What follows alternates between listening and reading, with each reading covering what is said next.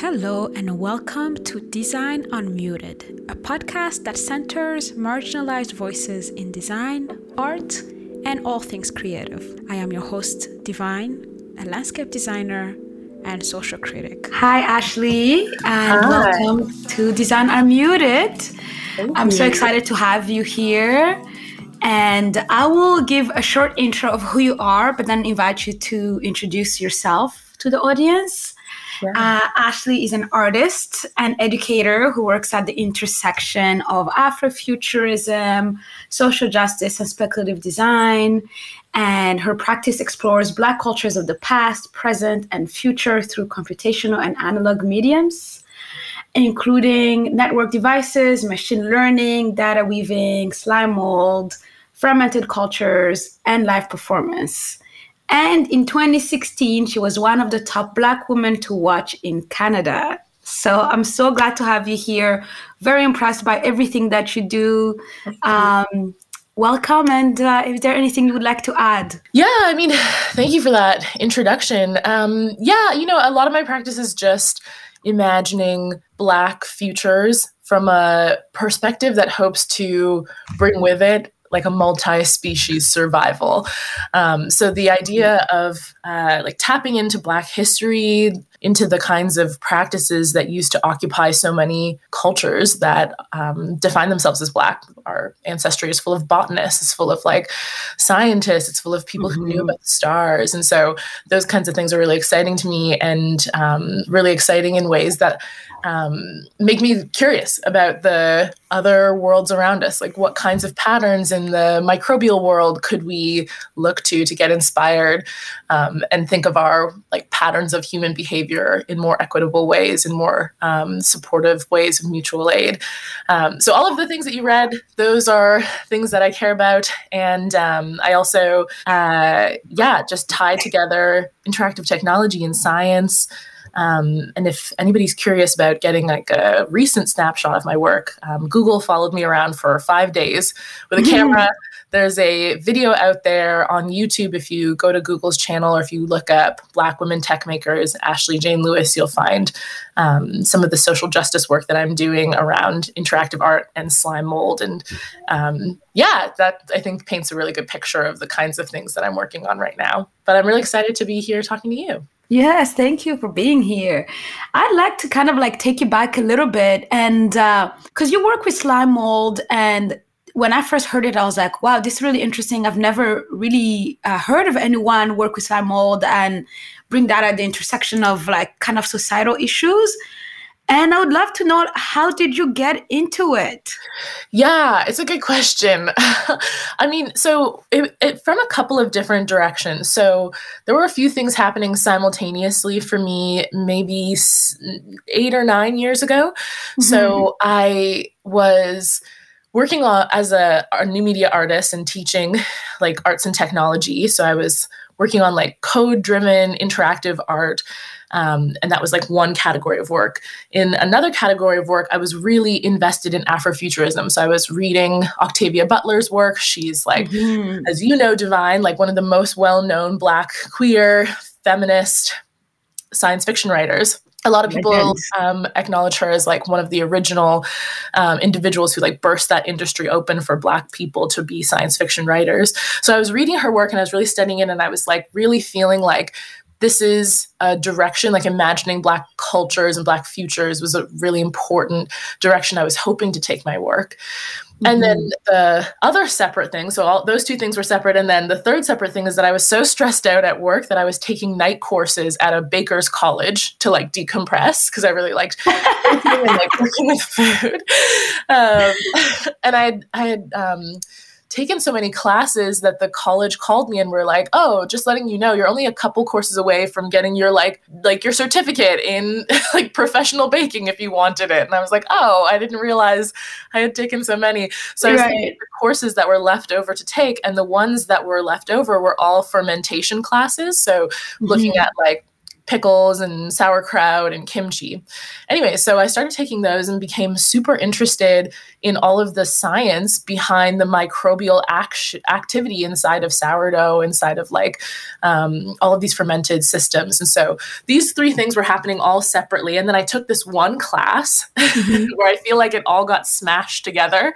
So there was this class at Interaccess. It was just like an afternoon class. Interaccess is one of North America's oldest new media art galleries. I had some friends who were working there. A couple friends and I were like hoping to get a grant there. So we were trying to like show up a little bit and be like, hello, this is who we are. And then this class like advertised an opportunity to learn about how you combine like a science practice and an art practice. And I was feeling really like sciencey from my food classes. And so I was like, oh, I wonder what this would be like. Anyways, it ended up being a slime mold class, which is something I like really had not much context for before. And so the teacher had us go around and introduce ourselves. And I just happened in the introduction to say, oh yeah, like I'm really interested in like things you look at under a microscope. And separately from this, I'm reading a lot of Octavia Butler, but it's not really relevant here. And that teacher was like, actually, it is super relevant. Let me send you this article. And out of her backpack, she like pulls this book. And this book has this article in it about how Octavia Butler's writing was inspired by science and slime mold. So she had petri dishes of slime mold. She was like a scientist. No, this is like a lesser known history of Octavia Butler, but to think that all of her work, especially for Xenogenesis, sometimes it's called Lilith's Brood, especially for that book, which is one of her most well-known, to think that the characters in that book were inspired by the things she was looking at under the microscope, it felt really synergistic to me. And I was like, oh, here's like a person of the past. She had passed away by this point. Here's a person of the past who's just unapologetically taking all the things she cares about and just like crushing them together. And so it was really inspiring. And so then I started working with slime mold in Afrofuturistic ways. I started thinking about slime mold. The reason why it was so easy for me to get into slime mold was because of all the microbial knowledge I'd gained at baker's class and baking college. It was like the same information, like how you tend to these microbial cultures is like exactly the same as the way that we were thinking about the microbial activity in sourdough cultures and in sauerkraut and in like making ginger beer. So it all just kind of like melded together in that moment for me. So kind of a weird way to come into working with slime mold through the act of food, because you like do not eat slime mold.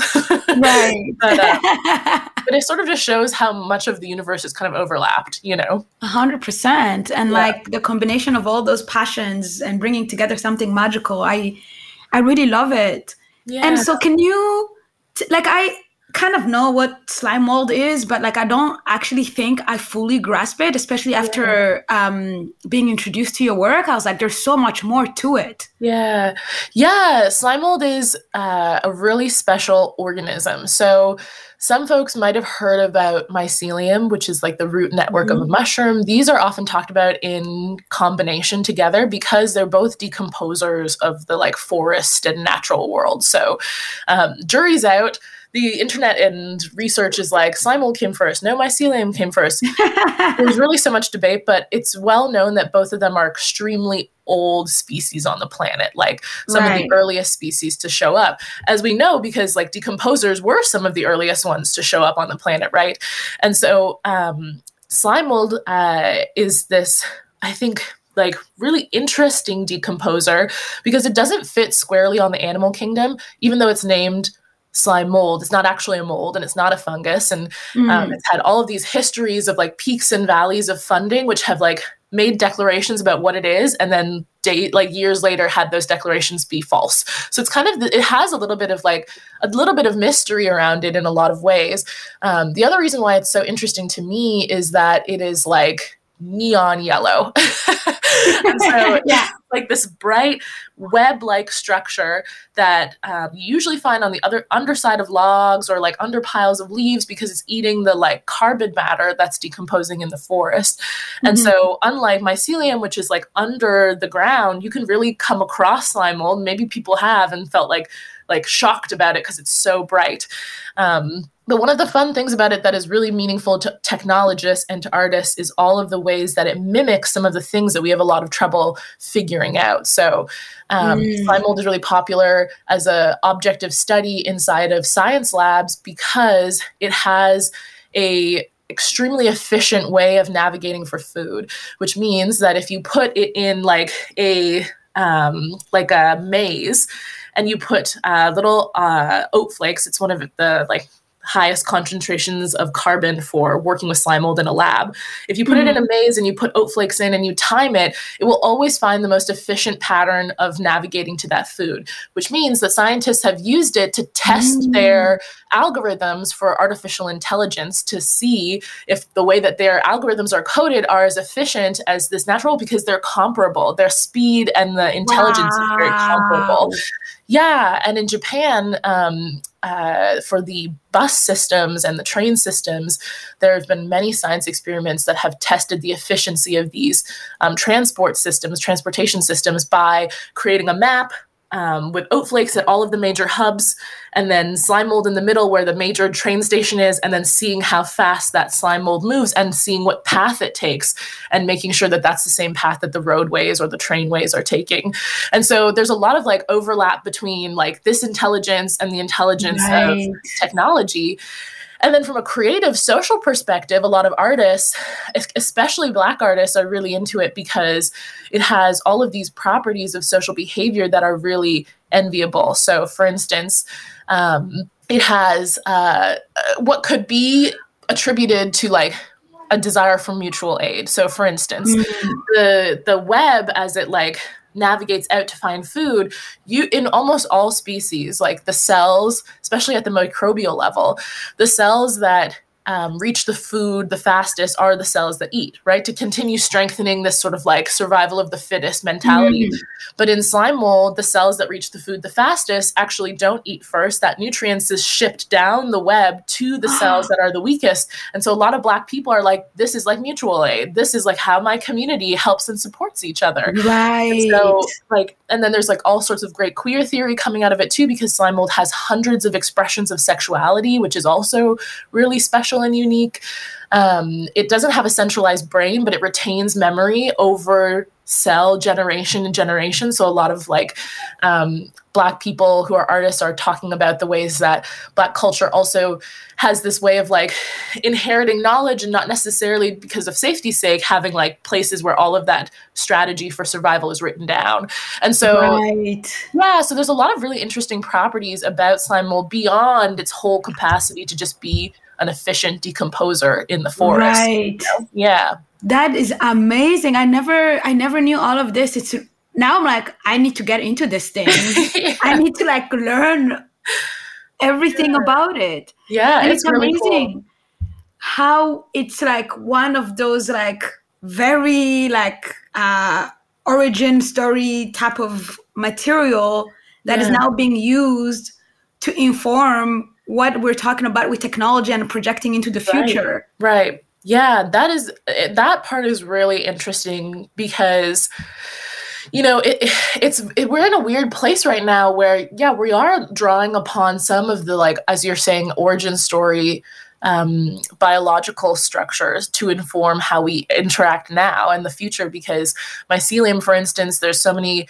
people talking about the comparative relationship between mycelial networks and what the internet looks like. That's like, you know, opportunity to send information back and forth. And then, you know, slime mold and its relationship to AI and testing machine learning properties or testing efficiency. It's really interesting. And I wonder what life would have looked like if we had been drawing on these organisms from the very beginning of our of our consideration for technological design. I mean, now it's like we're using them as references to make everything like faster, stronger, more efficient, but you know, we're not drawing upon them as references for how to make things more equitable or how to make things more like mutually shared or how to make things more, you know, peaceful or collaborative, right? We're using them as a reference of like faster, stronger, like very capitalist structures. So I often wonder, like, what would technology or systems have looked like if we were looking at it from like a holistic perspective from the beginning, you know? Yeah, maybe that's what we can kind of like explore in this discussion. Yeah. Because you do a lot of like teaching in tech and empowering Black youth with like technology. And then I'm wondering if the technological spaces, the digital spaces were truly reflective of that communal way that slime mold functions. Yeah. How do you think tech spaces would be different? And like it can be just completely random, like from like super detail vision to like big vision. I'd love to kind of like just and I was so curious. I'd be curious about what you think too, because all of this is just like hypothesis, right? Like one of the things that I really like from Octavia Butler's work, because she is an interesting example. She writes about technology sometimes as if it was influenced by all of these biological creatures, right? Mm-hmm. And so I feel like what would be at least one shift is perhaps our material property. Because if technology were really looking at the biological world as inspiration, I feel like it would also, hopefully, perhaps, have some kind of like additional level of respect for the biological world. So perhaps 100%. We wouldn't be like spending our entire time like mining metals and crystals and materials from the earth to create technology. And so I wonder if our technology would have like other properties. Like I wonder if it would be like more gelatinous. You know, I wonder if it would be like softer, like physically, not just like hard metals and sharp lines, but if it would be like of a material property that's different as well, you know, because a lot of these systems are also representing like ways of sending electrical and chemical signals across slimy surfaces, if you will. Right. Yeah. You know, so I wonder if that would change too, if we had inspired it from and Octavia Butler, when she talks about technology and Genesis, it is sometimes like soft and slimy and pheromone based rather than like wires and electrical currents. Yeah. Yeah. Oh my gosh, that would have been like a completely different thing. Like actually tapping into the synergies that we have as like living things. Yeah. And like, I really liked when you talked about the decentralized system of storing information. And I'm wondering how, if we'd adopted like the slime mold way of being into the way we adopt technology, how that decentralized could have actually enriched how we use technology. Yeah. And like, you also talked about like multi-species survival.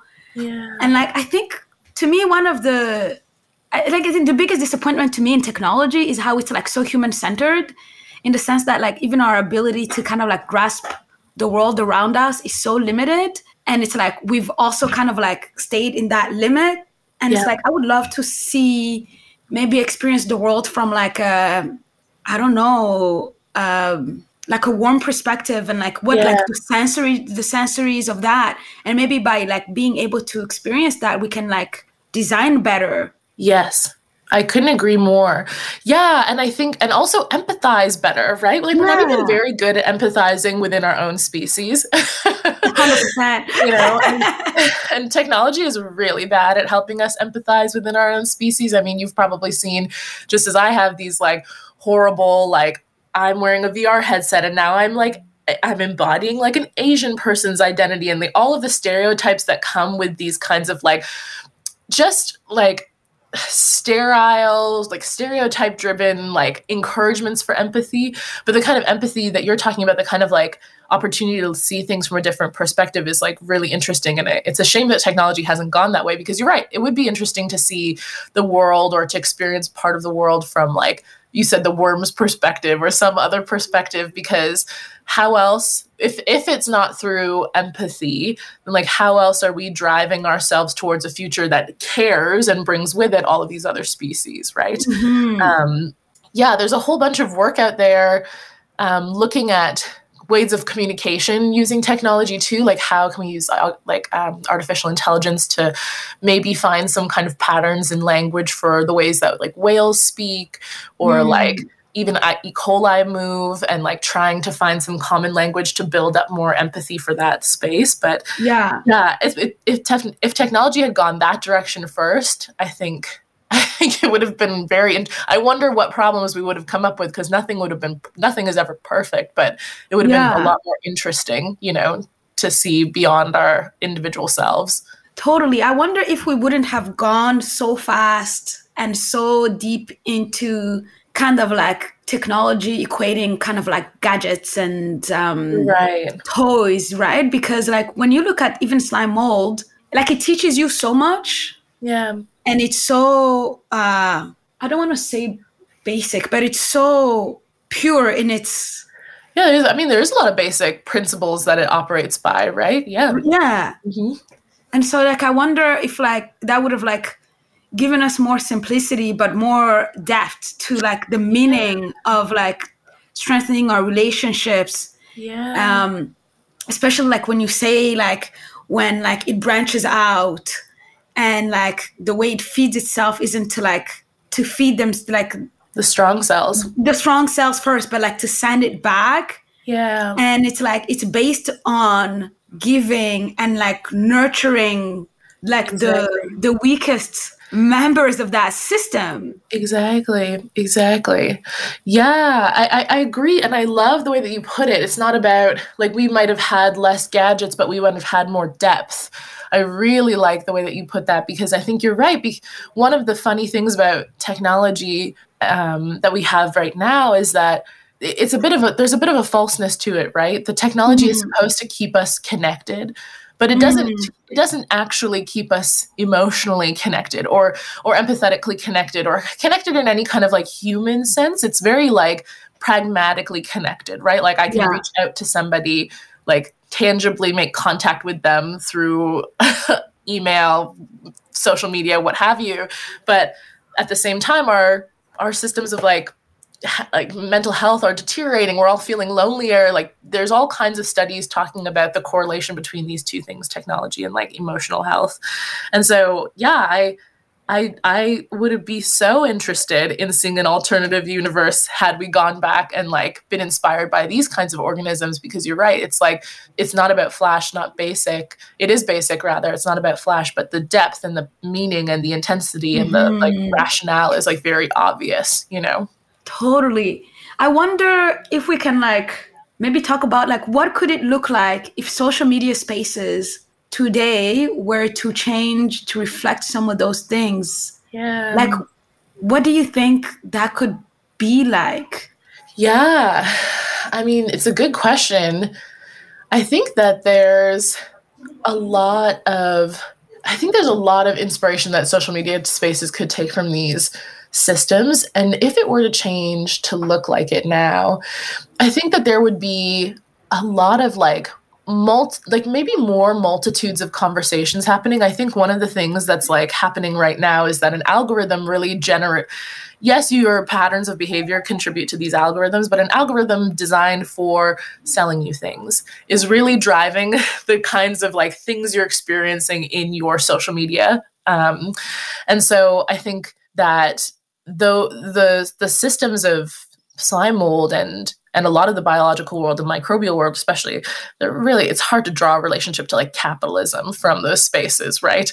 So I feel like that would change dramatically, and that perhaps it would be about, maybe there would be a more distinct relationship between like need and connection. So maybe there would be more opportunity for you if you were a person who like needed resources to be exposed to the means of those resources. Maybe there would be more opportunity for like if you were a person who, were like in need of like food to feed your family, maybe there would be opportunities inside of the social media web that were like driving resources for food, opportunities to acquire food to your timeline so that you could have what you needed. Maybe it would be based on trying to get everybody their basic needs in some way, shape, or form, whether it's like social or like housing related or like food related. That would be really interesting. Like imagine if Instagram was like here to help you get your basic needs. That would be really wild. It's a bit like how slime mold works, right? They're trying to give all those cells their basic needs. It's great. You're saying this and I'm like, well, there's a huge number of people who are trying to use social media and Instagram like that. Yeah. And the reason why it's so difficult is exactly because it wasn't designed to help you meet those needs, but it was designed to help the platform meet their needs of selling things and keeping you scrolling forever. And like selling your data, like understanding who you are as a user, selling your data to like other places. Yeah. It's so messed up. And like, so now I'm wondering, like, if we were to redesign Instagram to be like that. See, it's because like I've also been kind of like caught up in the patterns of Instagram today. It's even hard for me to imagine what that would look like. Would it even be like visually based? Yeah, maybe it wouldn't be visually based. Yeah, and how would we access it? Because maybe it also wouldn't be device based, right? Because our entry point is usually through some kind of screen, and maybe it wouldn't even be screen based either. I read this one science fiction story. I can't remember who it was by, but it was hypothesizing a like social media where you were just sort of like tapping into like pheromones, like kind of like bees exist as like you had no screen, it was like no device, but if you wanted to experience like euphoria or happiness, or maybe you wanted to experience sadness, that you could like open up a new gland and then be exposed to like pheromones that were coming off of other creatures that were happy, so that you could tap into that happiness or things like that. And if we're going to go so far from like how Instagram already is, I mean, maybe the answer to your question about what it would look like is also screen free, is also like a new property of the body that understands like a completely different sense, you know? Yeah. Wow. We should try it. Like, I wonder how within the existing framework of Instagram, like how we would test it. Yeah. Yeah. Because like I noticed, like I have some friends who like will every now and then like remove all their photos and stuff. Yeah. And then like I've realized it kind of becomes like there's something visual. There's something great about seeing someone's face, because it gives you this illusion that you're connecting to this person, this specific person. Yeah. And when that disappears, it's like there's a greater distance between. I don't know if you've experienced this, but really no distance has changed. Nothing's changed. Yeah. And it's like our mind's tricking us. So how could we replace that connection to the visual that makes you feel like you're connecting to this person? Or something else? Yeah, that's a great question. Yeah, and I know what you mean. And that's part of the reason why that's part of the reason why Instagram can mine so much information from us, because we're so used to performing in a very specific kind of way, right? Mm-hmm. That when somebody removes their face from their profile, it feels really foreign or like unidentifiable or like distant, right? Which is kind of like a funny thing to note about Instagram's like mechanics all by themselves, is that it presumes that faces will be connected to how we identify like entire profiles as like people, right?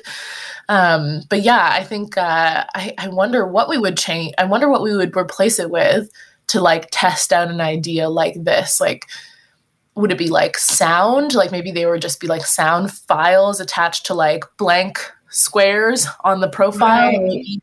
Maybe it would be, maybe, I don't know, like maybe Instagram becomes this like mailing hub where you like learn people's addresses and then send them little like vials of scent. Like, I don't know. I mean, like, all it is like a place where people are like intersecting, then like all kinds of things could come out of that, right? It wouldn't have to be that the rest of the experience exists on a screen too, right? Absolutely. Yeah. Maybe it could be like the starting point for something bigger. Yeah. Because you're right. Scent is such a strong sense for emotional connection. Yeah, totally. And memory as well. Yeah, totally. Totally.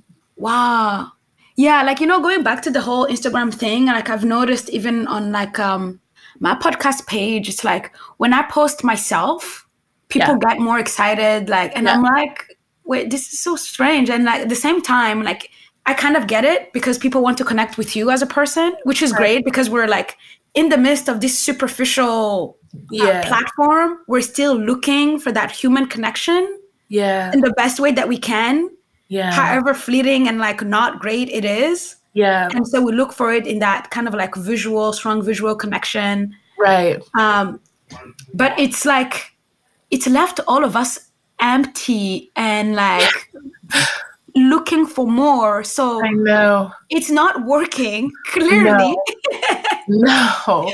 And the platform rewards faces too, right? Because that's like part of the data that they're really interested in. So I feel like a lot of like social media analysts are also talking about how the algorithm shows your content more to other people if your face is there or if a face is there, right? So I think you're right. I think it's like people get more excited because they want human connection, but I also think the algorithm is also preferencing those posts and making them show up in more people's feeds if like a face is involved as well. Oh, I see. So like I think it's both things. I think both things are very true. Again, like, this is where I think that the whole decentralized mechanism of slime mold could like really be powerful, because it's not just one actor controlling how we all interact with one another. Right. There's like a certain level of choice. Yeah, I love that. And it reminds me, so one feature I didn't mention about slime mold that feels really meaningful to bring up right now is that the organism is special because it can be multicellular and single cellular, which means that when we see it in that big yellow web, that's like a multicellular cluster of slime mold. So slime mold on its own, like each little cell is too small for us to see, but in the effort of trying to get food the fastest, it clusters together and works together to create this intricate web. And so there's something in there metaphorically that feels really meaningful to this conversation too, right? That like if social media was a cluster was not designed by like a capitalist system or like some kind of data mining operation, but was instead the concerted efforts of like thousands of people who all wanted similar things and wanted to share similar things, like that feels very slime mold. So instead of us being like out on our own individually, we're like coming together to understand that like the sum of all of our parts can get us emotional things, like sensorial things, like social things faster, right? So I feel like that feels like very much the way that you're sort of talking about it too. Like if we were all here if we all came together and defined what the reasons were for being together on that platform, that feels very slime mold too, you know? Yeah, I love that. It's like the future is only sustainable if it's collective. Exactly. Yeah, exactly. Yeah, and like in some ways thinking about shared values, because you're right, like on Instagram there are so many people who are trying to get resources to folks, and like imagine an entire platform that was like mutually people trying to get resources and people trying to share resources. Like even that feels like off Instagram in its own platform on its own space, you know, feels like closer to what we're talking about. Yeah.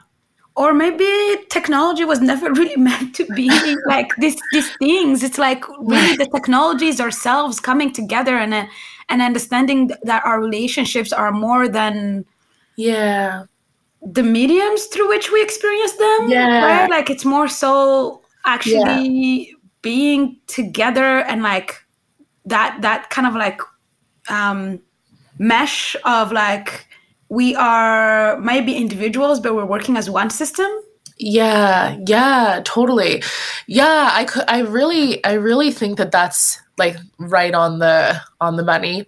I think that there's like a lot about technology that has like swayed away around like, you know, electrical, like hardware, software oriented technology that has swayed away from some of the early definitions of technology, which is just like information. Like technology's definition is like information from like one system to another, and I think like, you know, that information can be like social interaction, it can be conversational, and I do agree like we kind of started as a human race with just being together and socially organizing how we meet each other's needs, right? And so maybe technology has like interfered with that too far. We messed up. And like the whole thing about like what you just mentioned about like how technology was like perceived as information, like I don't know about you, but like the way my memory works, like I will not retain just pieces of information just for the sake of it. Yeah. Like, but if I hear like a story, or like it's connected to a song, or it's like a moment in space that you experience something, like we will forever be marked by that. Yeah. Yeah. Absolutely. So even it's failing at actually making information that sticks. Totally. Yeah. Especially with how much oversaturation there is for information, like the capacity to, I mean, we saw a whole presidency of alternate facts, right? All of these things, I think, yeah, you're right. It's not even practical in the way that it's like storing and helping us retrieve information, right? Because it's just all too much. It's actually kind of made me lazy. Like I used to memorize phone numbers, birthdays. Now I'm just like, I'm not even going to try. Yeah. I used to memorize phone numbers and addresses and just have like a generally pretty decent memory for conversations. Like, I used to also have like a really good memory for like reading things in textbooks and like recalling them. And now my memory is like, if I don't have it like pinned or bookmarked or saved or like, archived or whatever, my brain is like, I don't know where any of that is. Like, it's totally made people lazy. All right. I just want to take a moment to thank the Real Estate Foundation of BC for sponsoring this episode of Design Unmuted. The Real Estate Foundation of BC is a philanthropic organization working to advance sustainable land use and real estate practices in British Columbia. They do this by funding projects, connecting people, and sharing knowledge. Their grants support not-for-profit organizations working to improve BC communities and natural environments through responsible and informed land use, conservation, and real estate practices. They're particularly interested in land use projects that contribute to the upholding of Indigenous rights and title and racial equity and justice. You can learn more at www.refbc.com. Thank you for your support of Design Unmuted. Now, let's get back to it. Which is like, what? That wasn't the intent. I hope that wasn't the intention when we developed all these tools, because so like we've become so reliant on them that we've diminished our human capacity, like our built-in tech functioning. Yeah, I agree. Plus, let's not forget all of the ways that studies are investigating, whether social media or even just like emails and connecting in these like very like screen-based ways are diminishing our capacity to be like social in real life. We're seeing that a lot in the pandemic, right? Like people having to sort of like relearn how to be social with one another. But it is like it's almost like a little petri dish experiment about how like how the internet and how all these technological systems of communication interfere with our capacity to do that in person, Yeah. Oh my goodness. Yeah. We've been scammed. I don't know where we go from here. That's the question that's always so complicated. Like, where do we go from here? I'm really excited about some of the ways in which people, especially Black people, and I'm seeing this a lot in like Asian communities too, by the nature of trying to keep their communities safe, largely for mutual reasons from like police operating institutions. I mean, I'm really excited about how people of color are building their own technologies. Like there's a couple of new social media platforms coming out. There's a couple of like new, there's like people who are trying to build their own like search engines that are just attempting to get away from all of the like overarching capitalist structures, the structures that are also like trying to like keep tabs about everybody's data at every point in time.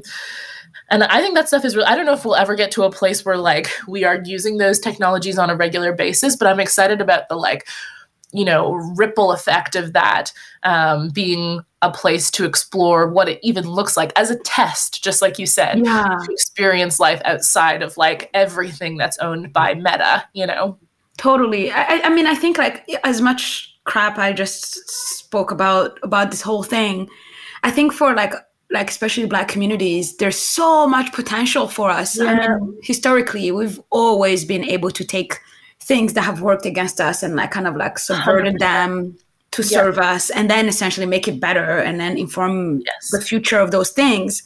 And like, I think one thing that I would say where the centralization of like data could help all of us is because we've like our histories have been so fractured and like we've all been so oppressed that could be a good thing to have like centralized access to information about like historical practices that were taken from us, that were lost, and like artifacts that were stolen, like that like that can serve us specifically because of the way that we've been left out, and that we just need to actually come together. And like our communities have also been fragmented. Right? Yeah, you're right. And like new, not 23andMe, but like new information about ancestry too, because a lot of us have like breaks in our ancestral understanding because of like the transatlantic slave trade or just document destruction. Like so many Canadians, like a lot of lesser known stories about Canadians, but like a lot of Black Canadians, they're like homes were burnt down by like KKK or other racist entities in Canada. And like in all of those ways, like your documentation and your understanding of like who your ancestral line like sometimes lies in paperwork, that's the privilege of like white people, is that paperwork has always been so preserved, whether it's about land, whether it's about ancestry, whether it's about banks and like, financial means. And so I completely agree, like those things really benefit from an opportunity to feel connected and to have like a archive, like a resource to like tap into to get connected to the things that were taken from us. I think you're right. And also to like feel socially connected to people as a diasporic community. Like we're everywhere, right? And so sometimes that means you're in places where you don't see a lot of people who look like you. And so those properties of like social media or centralized systems can really help people feel less alone, Totally. And even less alone in other ways too, like career-based ways. Like I was just having a conversation with somebody yesterday, a friend of mine who's Black, who is in the medical field, who grew up knowing nobody who was Black in the medical field except for the people that she knew on Tumblr. So she was like, I like found myself on Tumblr. Like I was like, oh, look, here are some Black like people in med school. Like, okay, cool. That could be me. They exist. That means I could exist, And so, so there's lots of like super meaningful, like anti-colonial benefits from being connected in this way, right? Like reclamation of our like selves and our capacity, Totally, 100%. And like even that, I'm thinking, we still need to build our own platforms, because it's like, you go on Pinterest and everything you type for Black people, for Blackwood, for Black hair, and it's just like, because we are never thought of as like the norm community that needs to be served. Like you have to be so intentional in like digging those things out. And I just wonder what it would be like to exist in a world where like you type in and you don't have to be precise, and the thing that comes is for you. Oh my God. Oh my God. I completely agree. I completely agree. And I think that like, just even experiencing that for a little bit, I think builds so much internal resilience as well, right? Because I think, this is a benefit from like living in like predominantly Black communities, or like or even just like smaller things like spending your time in like Black Twitter. You feel normalized, right? You feel 100%, normalized. And so having like platforms that are for Black people, I think can build up so much internal confidence, so much like social network, but also just like resilience, because you are then able to draw on that when you're like going out into the world and you're like not the default, right? 100%. And I actually also wanted to ask you, because you teach coding to a lot of like young people, and like for me, coding is something that always kind of seemed like, wow, this looks so hard. And it's like, what am I looking at? I'm wondering, what in this conversation, as we're talking about the future and how to make some of these spaces more inclusive and like actually better serve communities, like what is someone like myself missing out from not knowing how to code? And like maybe if you can even start with like explaining what really coding is. Yeah, I mean, that's a really good question. That's not the question I expected you to ask me. That's a really good question. Usually it's like, where do I start if I want to code? Like, that's the question I get a lot. But I love the question, like, what am I missing out on by not coding? So I love that question. We'll come back to that. So coding as just a general definition, I mean, these days it comes in lots of different shapes and forms, but it's essentially creating a set of instructions for the computer to use to execute. And this part is like a fill in the blank. So sometimes people use coding to be able to design websites. Some people are using coding to be able to like parse data.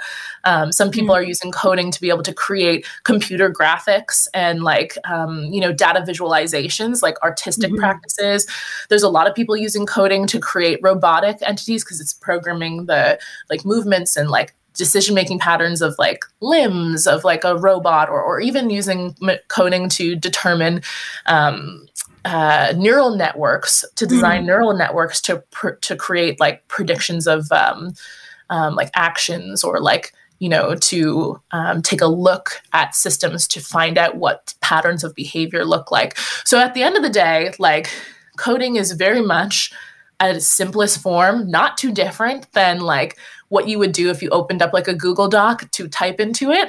It's just that instead of using like sentence structures as we know in the English language, you're using like short keys, and you're using like code word, like, syntax, which is like basically a bunch of words that mean other words, or a bunch of letters and numbers that mean other things. And all of that is like a language between you and the computer, you and a technological device to like create an action. So almost everything that we use today is driven by code, which is like really wild.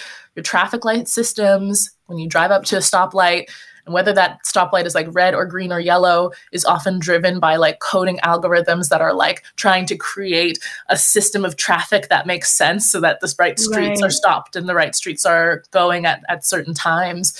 Like when we open up our phone, like if I have my phone and I like put my thumb on the button to be able to unlock it, that's a system that's looking at your thumbprint to analyze whether it compares. All of that is code. So in a lot of ways, coding is like all around us. Bank systems, even like designs for like housing, like housing design, which I'm sure also sometimes can be like algorithmically calculated to make sure that walls are straight and foundations are structurally sound and things of that nature. So that's like a really long definition of coding. It's like instructions you give a computational system, and B, it's really all around us. And so those things I think make for a lot of pressure to get into code. But because you're like, oh, wow, like so much around me is driven by code. Like, I wonder if I should code too, which leads me to your question, which I love. Like, what am I missing out by not coding? So for a lot of my career, I thought and really deeply believe, like holistically, earnestly, that like everyone should really know how to code. And these days I feel really different about it, because I feel like a lot of the problems we are in today is because of coders. And like, oh, really? Yeah, because of decisions that people have made about our society that are, really entrenched in bias that continue to like leave people out. And so, like, to me, when I talk with other coders about like the historical ways in which we've gotten to this like point in time where like systemic racism is still a problem, and like even the patterns of the way that we interact online are also like just drenched in systemic racism, like all of these stories that have come out around like people who are trying to buy houses on like Zillow or Facebook, and because the platform you're on knows that you're Black, they're not showing you houses in particular neighborhoods. Like there's just so much there. I just feel like we really missed the boat in the last like 3 or 4 decades of teaching people how to code, because we didn't couple it with teaching them about like humanities or like social social justice, sure, but like the like social structure of how like human history has become what it is, right? So we're just like now taking all of our our biases in our head, and we're like building them into coding structures that actually affect people. So one way to think about so I don't feel like everyone should learn how to code anymore. But one way to think about like, what am I missing? I mean, it's more of a question of like, what is like your society missing by not having your voice in there? Because you, Divine, come with all of this incredible like intentionality around how to build systems for everybody, right? And also build systems for Black people. And so that kind of intentionality is very much missing from the world of code. Not missing from everywhere in code, but definitely missing from like a lot of code systems. So I think there's like a lot of people's creative practice, psychological practice, like social justice oriented practice could really help influence how coding goes from like the kind of like shit show that it is right now to a place that is like hopefully being called out for all of its problematic bias, right? And we're seeing a lot of like Google technologists who are Black women almost almost predominantly calling out big platforms for having all of these like gross biases. So that's like one thing in terms of like, what are you missing?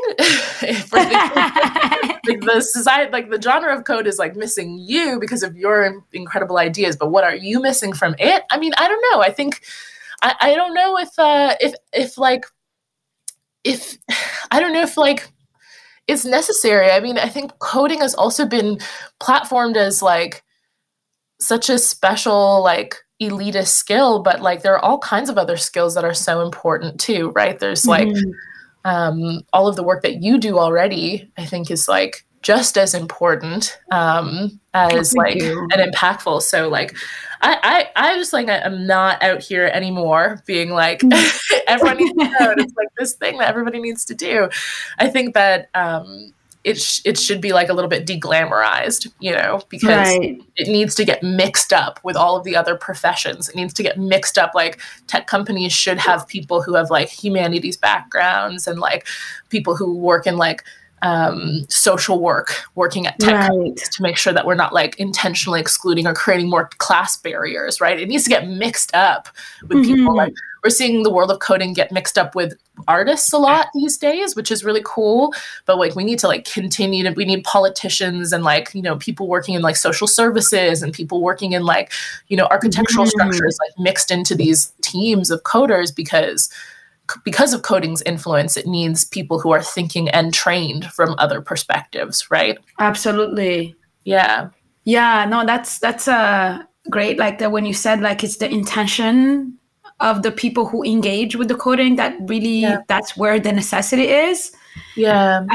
No, you're totally right, because otherwise we're just reinforcing the same structures that we are that are failing us, right? Exactly.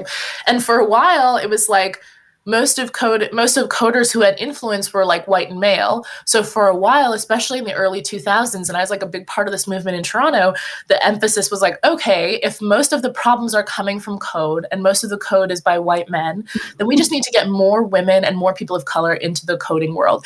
And so I feel like myself, plus like thousands of other influential people were just pipelining people of color and women into the coding world.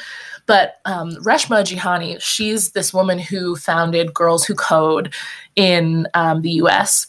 Huge organization that is just like training young women to have coding skills that transfer directly into companies.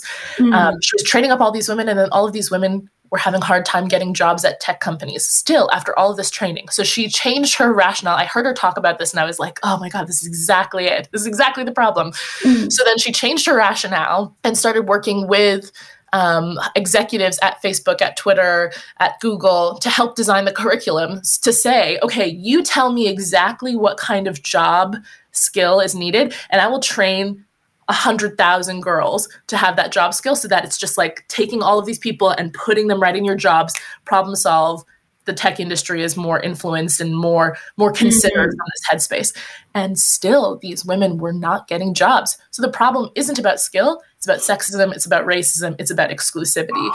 So it's really interesting, right? So it's like, so anyways, those kind of things really helped me change my tune from like, let's get as many people in technology as possible to saying, again, like, this is about systemic issues. We need to like build in systems that require us to interact with people who are trained to consider these systemic issues, you know? Totally. And I think that like that whole question goes back to the question of all times, like, can you dismantle the master's house with their tools, or, you know, and it's a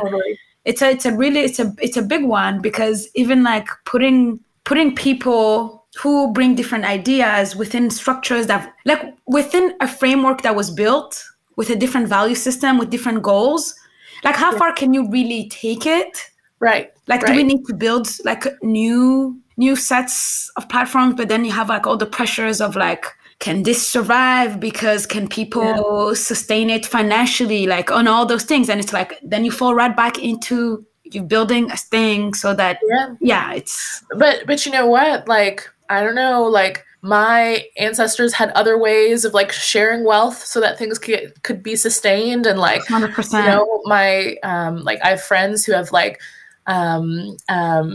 Ghanaian backgrounds, and they have different ways of like financially sustaining their systems. Maybe it is also a matter of rethinking how we sustain platforms, period. You know, maybe it's like, maybe instead of it all just trying to be for profit, maybe alternative systems built by Black people are like timeshares where we all contribute a little bit to like maintaining the platform. Or maybe it's like, you know, I used to have this friend whose parents were Jamaican. I mean, half of my family history is Jamaican too. And they had this like pitch-in system where like all of the aunts and uncles like pitched in like $100, and then each month a different aunt or uncle got to like use the whole pool. So you waited for your turn to use the whole pool of funds, and that's how you paid for things that month. And so, you know, I think what about some of these other methods of like wealth? What about some of these other methods of like contributing to the maintenance of things that aren't just like, we sell you stuff, we profit from that data, we maintain our platform? Maybe it just requires like another way of thinking that we just haven't seen. 100%. We like just really haven't. It's like these are like very Black ways of considering like sustaining communities. We haven't seen, like, that's not how Instagram makes money to sustain itself. That's not how like Facebook makes money to sustain it. But maybe a new platform requires like a new method, you know? Yeah, definitely. And I think a lot of those systems are already in place. Yeah. They're just not as like kind of like mainstream as the kind of like the dominant systems, right? Because like the kind of like the monthly money collecting thing, like I know a lot of people in my community who do that. And it's like in a lot of African countries where like the formal banking systems don't really exist because that's how it's done. And like it's good for like social reciprocity. It's like you don't get into the crazy thing about like interest rates. Like debt becomes a social like a process for building social relations, because you have to maintain those relationships, and like you have to build trust, and you have to be in community. And so it's like even like the way debt is defined becomes completely different, right? And so what is there about those systems that is, you know, ripe for becoming inspired to take into social platforms that we build ourselves, you know, like in terms of like sustaining and maintaining new systems? We just really don't have to do it the same way that these like other orgs that we've seen come before do it. You know, it could be different.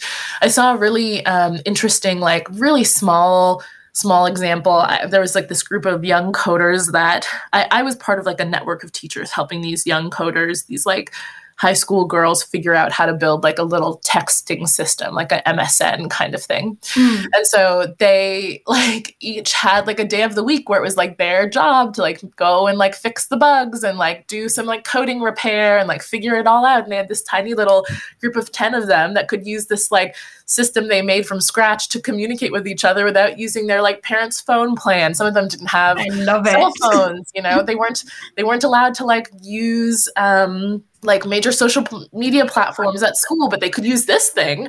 And so it was like really sweet to see, but it's a great example of how like I don't know, I think we've become very conditioned to like be the next Instagram or like the next Twitter or the next, and I think that really is building upon systems that are already broken, but there could be new systems entirely that are drawing inspiration from how we interact, how like a lot of Black cultures interact outside of the major relations with institutions, like the way we're talking about like money without interest rates and like, you know, social relations as a component of how we maintain these spaces and how we like continue to operate in spaces of care, you know? Mm-hmm. Yeah. Absolutely. Well, thank you so much for like such an inspiring conversation. I think I've really been changed by like hearing you speak about slime mold. Like really, I've never really thought about kind of like microbiological things as teaching us about how to do social systems, social care. Mm-hmm. And now I'm like, I can't wait to like pick up a book. Honestly, like, and it's like, I feel like I'm always looking for ways to inspire my kind of like design and art practice from either ancestral knowledge or rituals, but like I think this is a great way to learn as well. And like my sister always tells me, you know, mushrooms are our ancestors. Yeah. I'm like, there's something there that like you've sparked in me, and I really appreciate you for that, and I'm sure you've inspired so many more people. So thank you. Oh my gosh, Divine, that's so sweet. I love that. You just like made my whole week. Like it's just like I love that you're doing this. Like I really do. It's and because slime mold like kind of like frees us from like all the kind of like societal racial barriers. It's like it is what it is. Yeah. People can't be like, oh, but that's like it's from a specific culture, therefore we don't want to interact with it, you know? Yeah. And then totally. Totally. Well, I'm just like so grateful that you asked me to come and talk to you. This has been like one of my favorite conversations so far. I usually get like the same questions over and over again. Even that question about about coding, I was like surprised that was the question that you were, you know, landing on. It's so refreshing to have like some new conversations around these things that are beyond the sort of like basics of like, just like there's just a lot of, it's just like there were a lot of questions that I'm going to keep ruminating on. So I like really appreciate having this like hour to hang out with you. Oh, thank you so much. And I would love to do follow-up conversations and do that, because I think this is a conversation that we kind of started of kind of like thinking of new ways of imagining things, but obviously because we're doing it right in real time, I'm sure like there's going to be things that come and like I would love to revisit this conversation again. Yeah, that would be so great. And I'm just like so excited by the way that you think, because it just feels so connected to some of the other like technological creatives or bio creatives. I would love, maybe we should have like a group conversation one day, because there are so many other folks that I feel like are really, really into this exact kind of framing that you're presenting for the conversation that you've designed today. So I feel like people would be really into it. Oh my gosh, let's do it. Because that was the whole thing about starting this podcast. I'm like, I want to connect to people and like just have really good, interesting conversations that like leave us like inspired in like ways that makes us want to do either really fun things or good things or like, you know, or just decide that there are things we aren't doing anymore. Because that's also 100%. Great. 100%. Exactly. Yeah, it's like, let's be changed in some ways that is better for all of us. Totally. Well, thank you for all of this work. I'm so thrilled to be a part of your podcast. Like, it's just been so lovely. Oh, thank you for being a guest. I really appreciate you. And I want to commend you on all the work that you're doing. It's so great. Thank you so much. Thank you. Well, I hope you enjoyed this episode of the Design Unmuted podcast brought to you by Divine. If you liked what you heard, please rate and tell your friends about it. You can subscribe so you never miss an episode. Find me on Instagram at Ramesha Design Unmuted and also on my website at www.rameshadesign.com. The track you're hearing is called Under the Sun by Kafaye, singer-songwriter, and produced by Ozenit or Zenith, by Kiga and Sanjan. Enjoy. Under the sun till the day is done.